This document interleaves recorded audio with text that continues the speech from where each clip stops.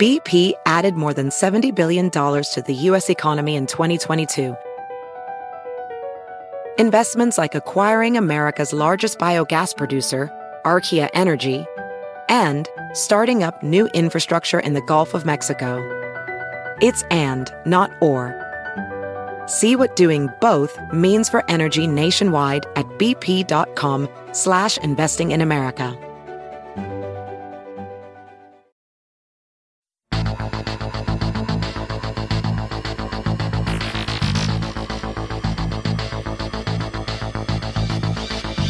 Welcome back to Everyday Einstein's quick and dirty tips for making sense of science. I'm your host, Lee Phelan, and today we're going to talk about how electricity works.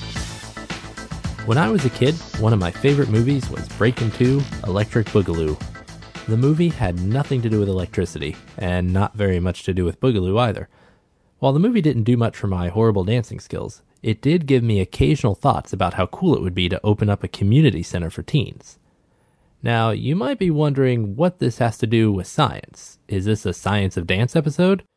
Unfortunately, it's just a rather paltry attempt to use humor in introducing the subject of this week's episode, electricity.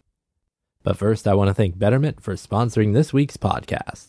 Want to save more, invest for the future, but don't have time to be a full-on investor? Betterment.com helps you build a customized, low-cost portfolio that suits your goals.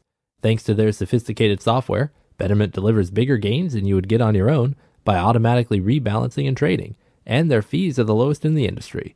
By doing less, you get more for your money. Betterment, where life gets better.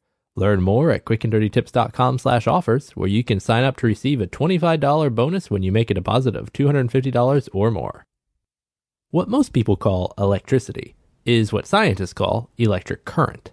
If the first thing that comes to your mind when you hear the word current is a swiftly flowing river or undersea stream of water pushing boats along their course, you're not far off. Electric current is a stream of charged particles. There are a few different types of charged particle carriers, but usually when we talk about electricity, we're talking about electrons. If you remember my episode about atoms, you'll know that electrons are the little negatively charged particles that float around the nucleus of atoms. Despite what you may have learned by watching Jimmy Neutron, however, electrons don't orbit around atomic nuclei like planets. Instead, electrons spend most of their time in specific areas around the nucleus called atomic orbitals. These orbitals have various shapes depending on how many electrons an atom has, and a couple of other factors. The atomic orbitals are arranged in layers around the nucleus. For the purposes of electricity, the only electrons we really care about are those in the outer shell, which are sometimes called the valence electrons. When electrical current flows, what's really happening is that these valence electrons are moving from atom to atom. Imagine for a minute that you've got a length of wire that's only one atom thick in diameter. If you push an electron into one end of that wire, say from a battery, it's going to try and jump into the valence shell of the first atom it encounters.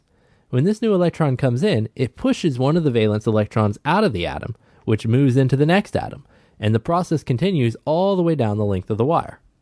You probably know that conductors conduct electricity while insulators don't. What you might not know is what makes the difference between an insulator and a conductor is how their valence electrons behave.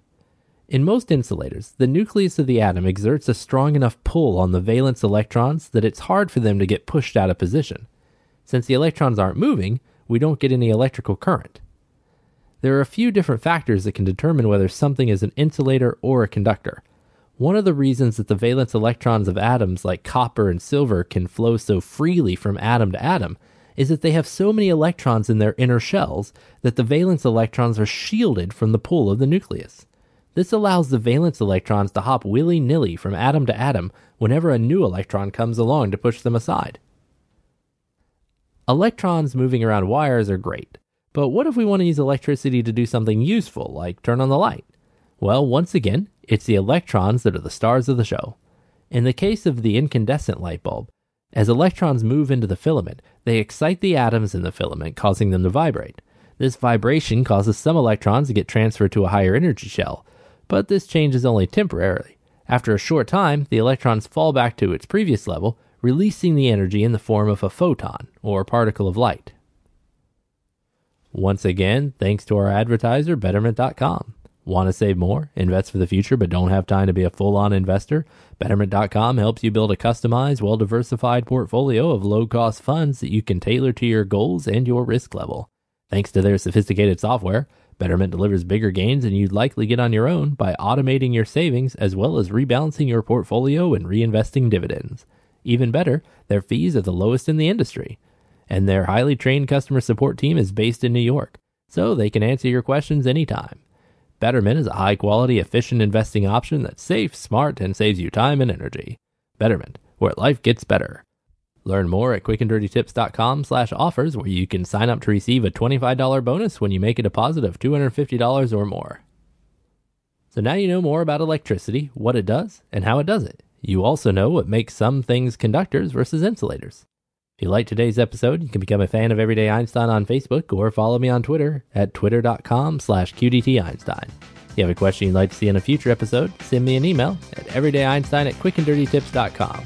Till next time, I'm your host, Lee Phelan, with Everyday Einstein's Quick and Dirty Tips for making sense of science.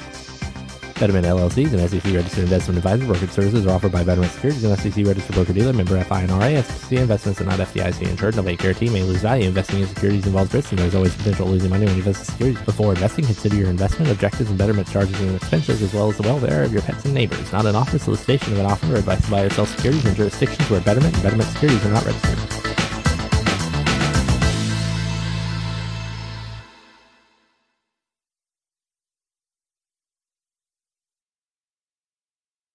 Listening to your favorite podcast? That's smart.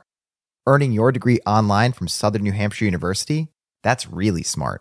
With 24/7 access to coursework, no set class times, and dedicated student support, you can go to school when and where it works for you. Low online tuition means you can even do it for less. And dedicated student support means we'll be with you from day one to graduation and beyond. Join a community of learners just like you. Go to snhu.edu today to start your free application.